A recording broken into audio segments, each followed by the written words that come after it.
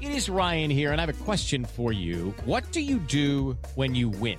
Like, are you a fist pumper, a woohooer, a hand clapper, a high fiver? I kind of like the high five, but if you want to hone in on those winning moves, check out Chumba Casino. At ChumbaCasino.com, choose from hundreds of social casino-style games for your chance to redeem serious cash prizes. There are new game releases weekly, plus free daily bonuses. So don't wait. Start having the most fun ever at ChumbaCasino.com. No purchase necessary. VGW Group. Void where prohibited by law. See terms and conditions. 18+. This episode contains explicit language.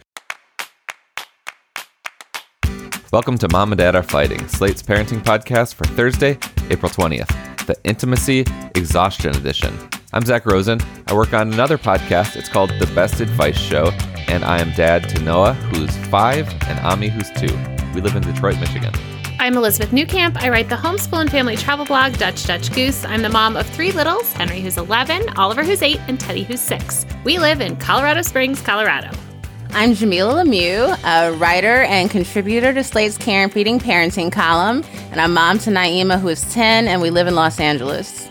Today on the show, we have a question about balancing parental responsibilities, body image, and sexual intimacy.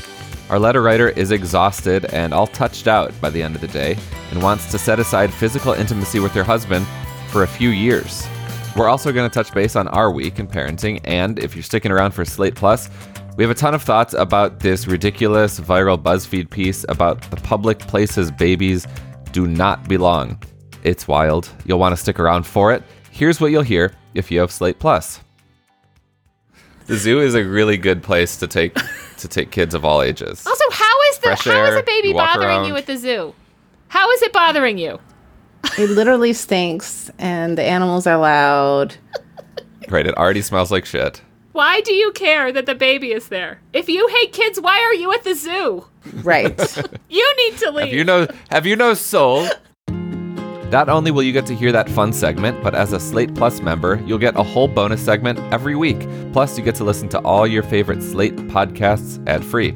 It's truly the best way to listen and the best way to support this show. You can sign up for Slate Plus now at slate.com/momanddadplus. All right, we're going to jump into triumphs and fails as soon as we get back from this short break.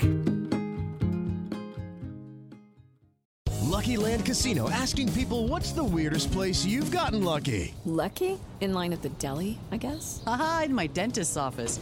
More than once, actually. Do I have to say? Yes, you do. In the car before my kids' PTA meeting. Really? Yes. Excuse me, what's the weirdest place you've gotten lucky? I never win and tell. Well, there you have it. You can get lucky anywhere, playing at LuckyLandSlots.com. Play for free right now. Are you feeling lucky? No purchase necessary. Void where prohibited by law. 18+. Terms and conditions apply. See website for details.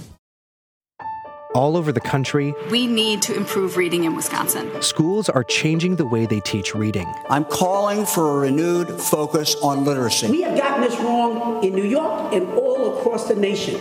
And it's happening because of a podcast. I think your podcast has changed my life. And I'm going to share this podcast with everyone I meet. Sold a Story investigates how teaching kids to read went wrong. New episodes of Sold a Story are available now.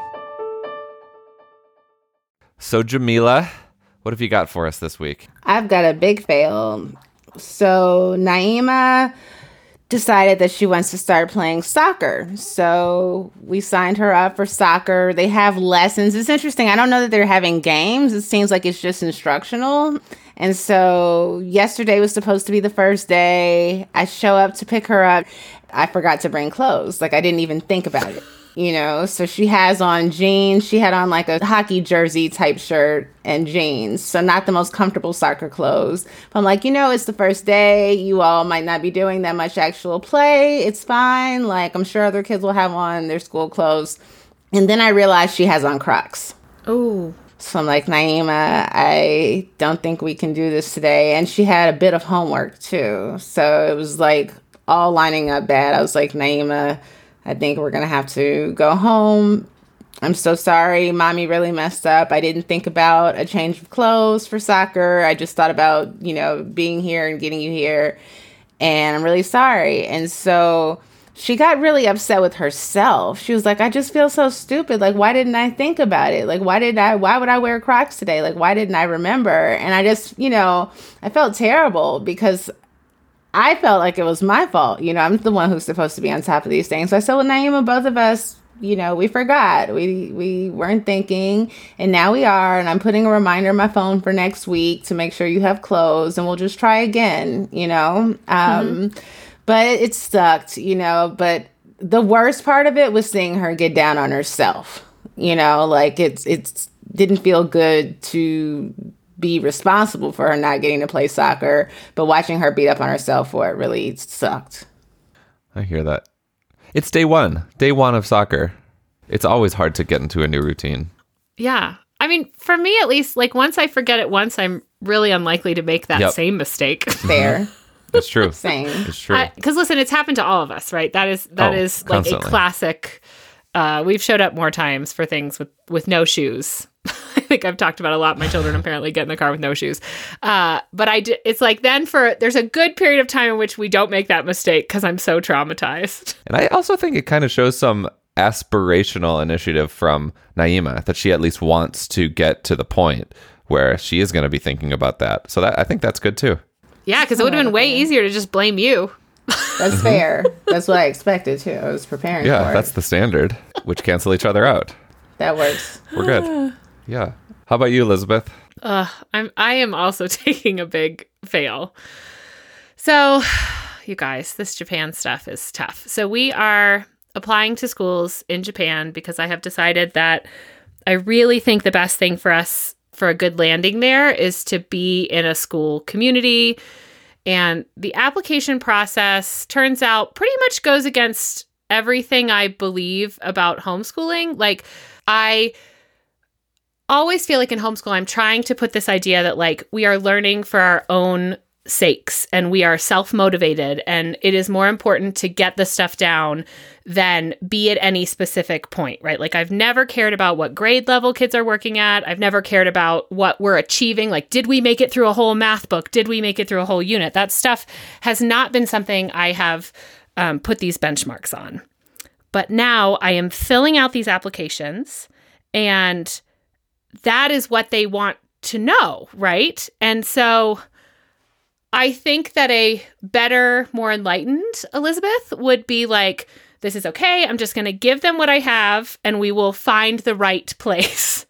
Unfortunately, that Elizabeth does not live in this house. The Elizabeth that lives in this house has decided that I'm just now going to be crazy about our achievement, to the point at which my poor little preteen, who is doing his job of testing his own limits and testing my limits and trying to learn through failure, which I have always professed is what I want. I want him to have these little failures now and want to do better. No, now I'm just telling him, you have to finish this or we have to get through this. And so, for example, we've always used this particular math curriculum that does not really relate to, I think, grades here, but he happens to be in book 4B, but he is in 5th grade.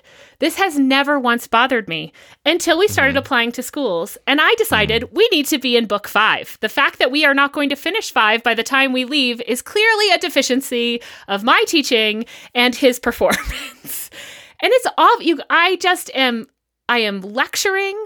I am like pushing, let's do 3 unit. We can do this. You know, the only reason you're not getting this is because of this. And I mean, I am catching myself, but the cognitive dissonance that exists for me between this, like, I am putting achievement over our relationship because I feel like that's what these schools are asking for, and I somehow now need to perform, versus like my heart where I want to say, like, none of this matters. I'm having a really hard time being that person. And luckily I have a wonderful husband who is like, this is not important. Like, you need to calm down. Henry has been able to tell me, you know, that I need to calm down, but it's hard. It's really, really hard.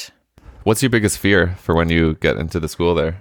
So I'm actually not scared about anything at the school because I know my children are excellent learners and they're good people. And are they straight A students? Probably not, but they are who they are.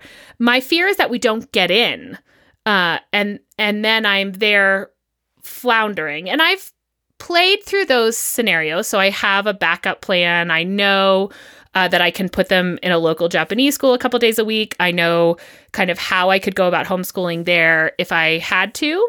I'm also not sure. So we have been rejected from some schools there, but it's a very complicated admissions situation because of COVID. So nothing we've gotten back has said you're not getting in because of achievement. Yeah. I also have 3 children that we're trying to get into the same school. So, for example, if there's not an opening in 6th grade for him, a lot of times they'll just say, like, there isn't room for your family.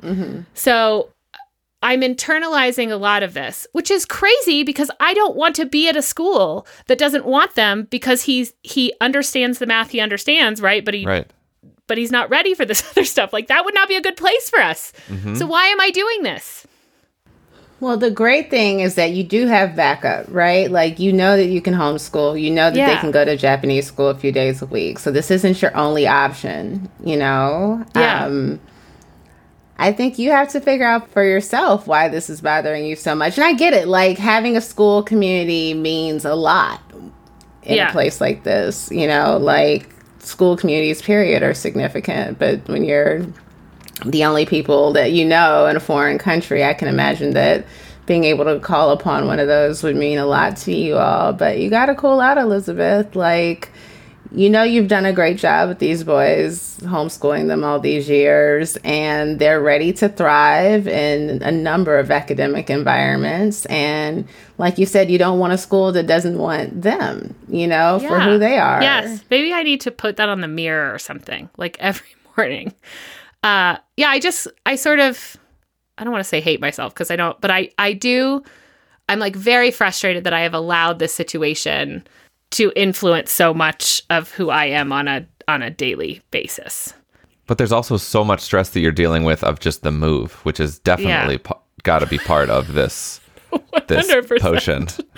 100%. This Tokyo potion. Jamila, what's the advice you gave me Friday? Give yourself some grace. Yeah. Give yourself some grace. All right, Zach, what is your week like? Well, I have a triumph, not that I'm not taking credit for it, but it's more my mother and my sister and my mother's husband in particular. So my mom just turned 70, and thanks to a lot of coordination from my sister and my stepdad and some help from me, we pulled off an awesome 70th surprise party this past weekend for my mom. And I was just thinking, like, if I do this right, if I do this parenting thing right, in 30 years, my kids are going to want to throw their dad a surprise party. Of course, she never intended for this to happen, but she's just, because my mom was such a loving presence in our lives, this was something that we wanted to do for her. It was not easy. I mean, getting there was like 25 people and lots of moving parts, menus to choose and a restaurant to book. And I was just very impressed with my sister, who's 3 years older than me, and she's just on her shit. She's just like one of these moms who's just like gets it done. And I was there to like co-sign stuff, but not really to lead by any means. And it was a great triumph. And I just hope that my kids follow in my footsteps, based on hopefully the decent enough parenting that I'll do over the next couple decades. Was your mom really surprised? She was. She promises that she didn't figure it out. I was like, really? You really didn't know? And she says she didn't know. Yeah, she was. That's so sweet. It was so nice. Well, on that note, we're going to take another quick break. See you back here for our listener question.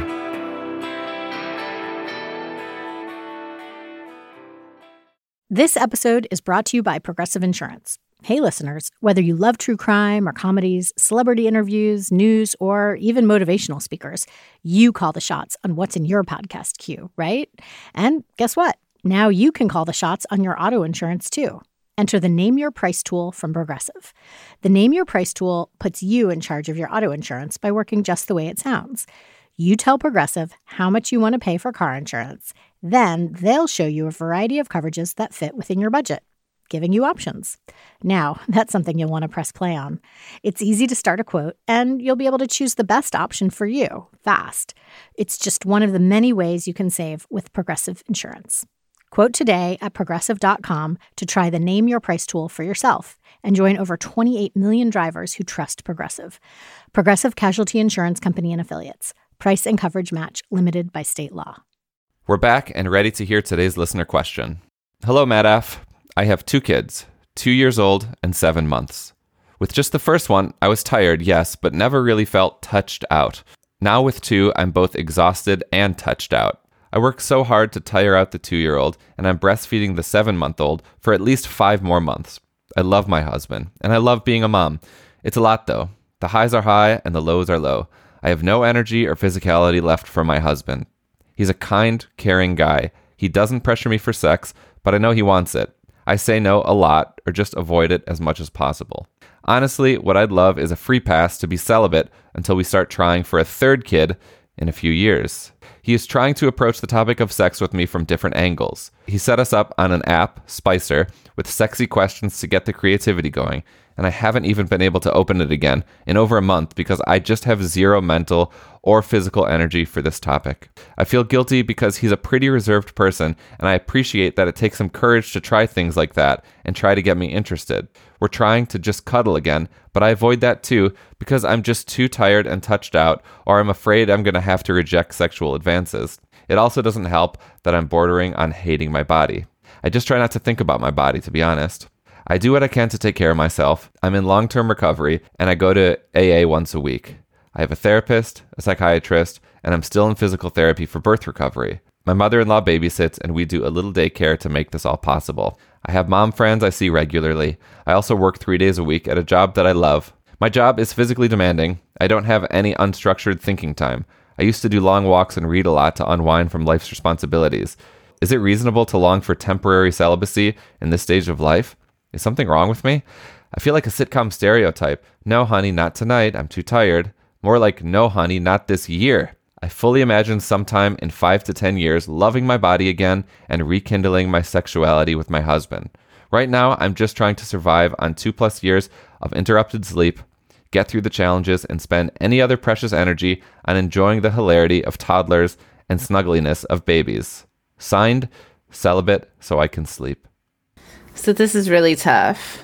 And I'll be brief because I'm not a wife. I don't have experience with this part of post-birth recovery, nor with having 2 children, 2 children that are pretty close in age.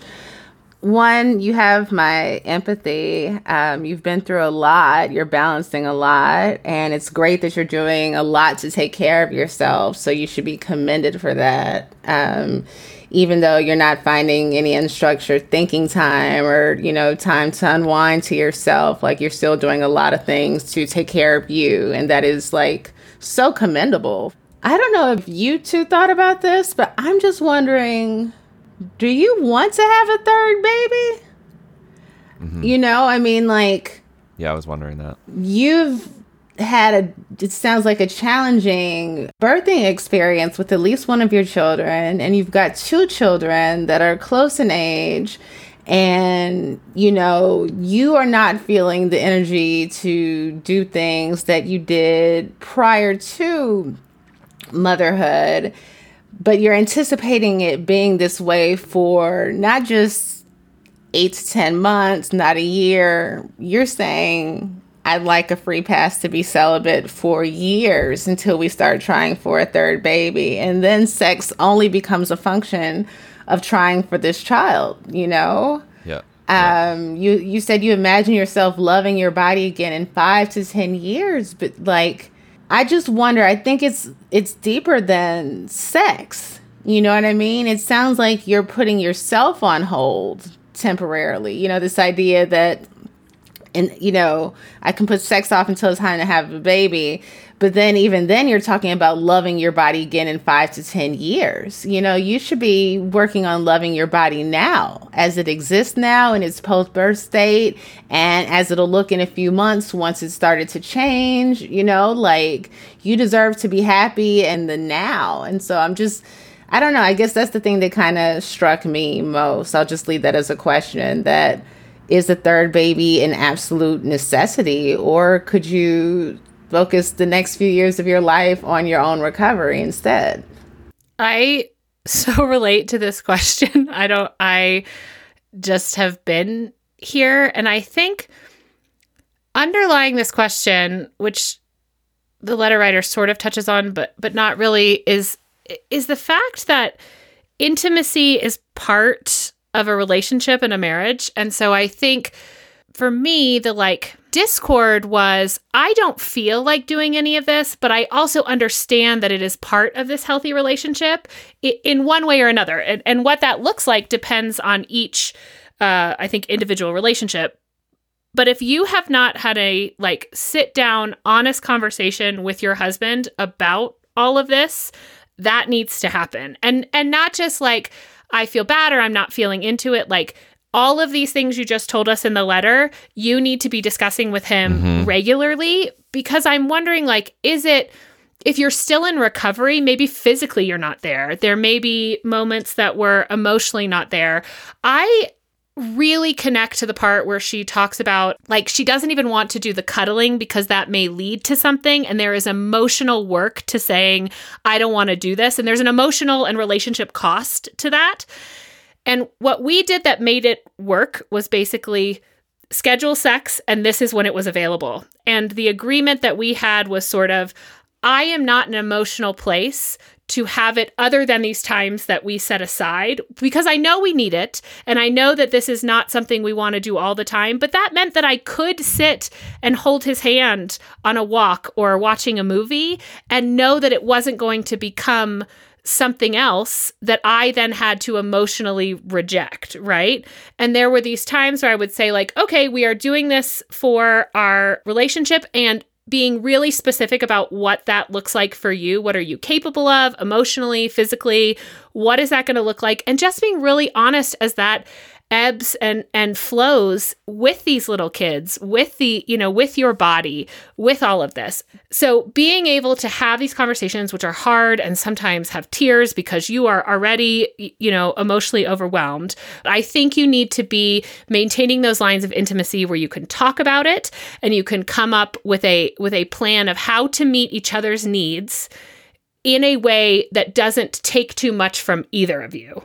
And that path's going to look, different for everyone. And it sounds like your husband's willing to try stuff. So I think that's a good, he's definitely willing to hear you on these things. So I don't know. I would give that a try, but it is, I feel you. It's tough. I feel slightly uncomfortable giving advice to a mother who gave birth 7 months ago about sex. I certainly relate to the husband here. It sounds like he's doing some great sensitive work here, putting himself out there, making himself vulnerable. Sounds like he's a good guy. I'm curious what your sex life was like before kids. And I'm also curious if you would be willing to just not tell the story, I will be ready in 5 or 10 years. What if it's just I don't want to have sex today? And of course, that's completely fine.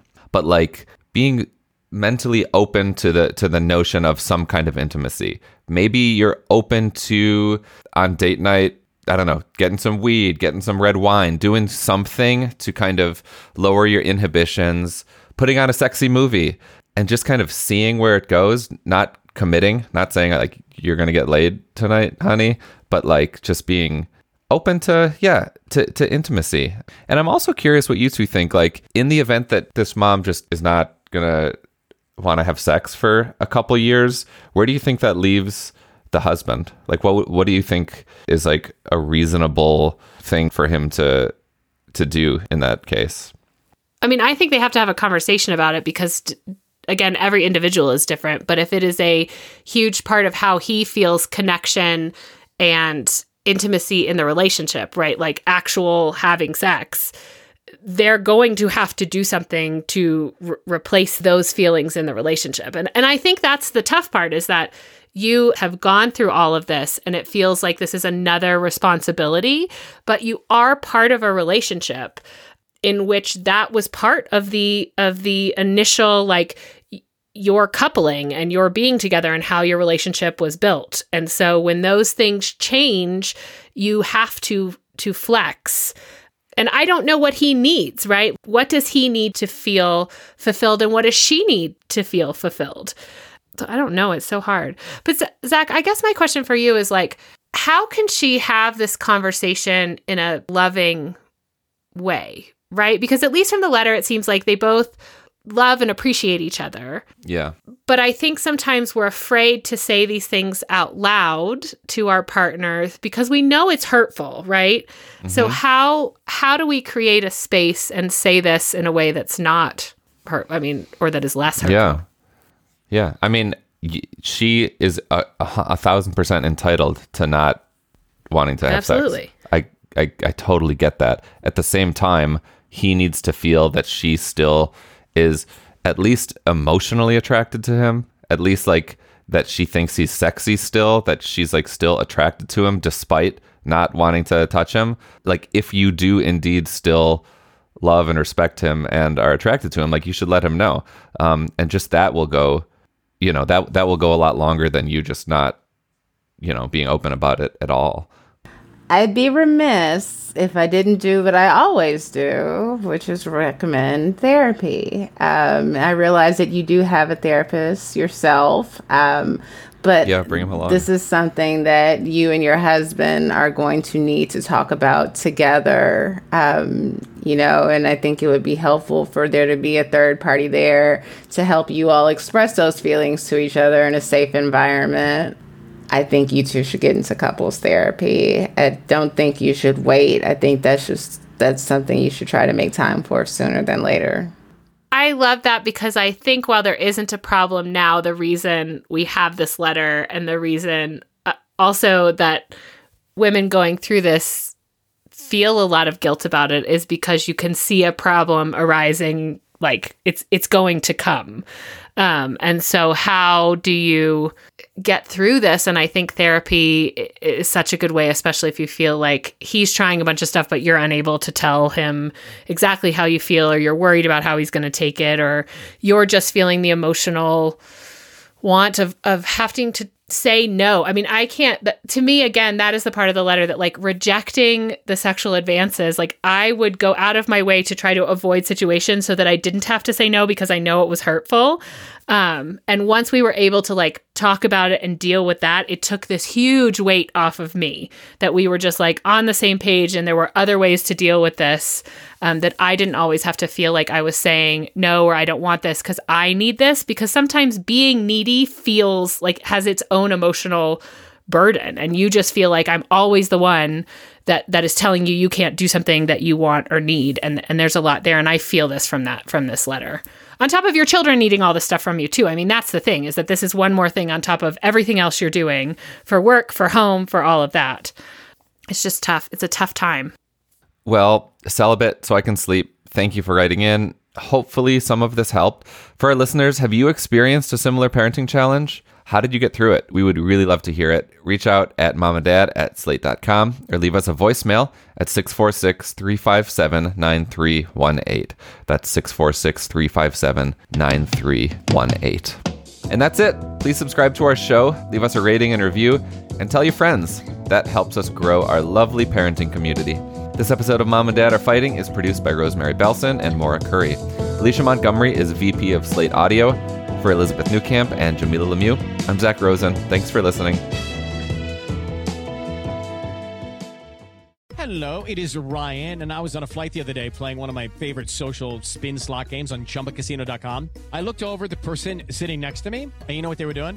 They were also playing Chumba Casino. Coincidence? I think not. Everybody's loving having fun with it. Chumba Casino is home to hundreds of casino-style games that you can play for free anytime, anywhere, even at 30,000 feet. So sign up now at ChumbaCasino.com to claim your free welcome bonus. That's ChumbaCasino.com and live the Chumba life. No purchase necessary. VGW. Void where prohibited by law. See terms and conditions. 18+.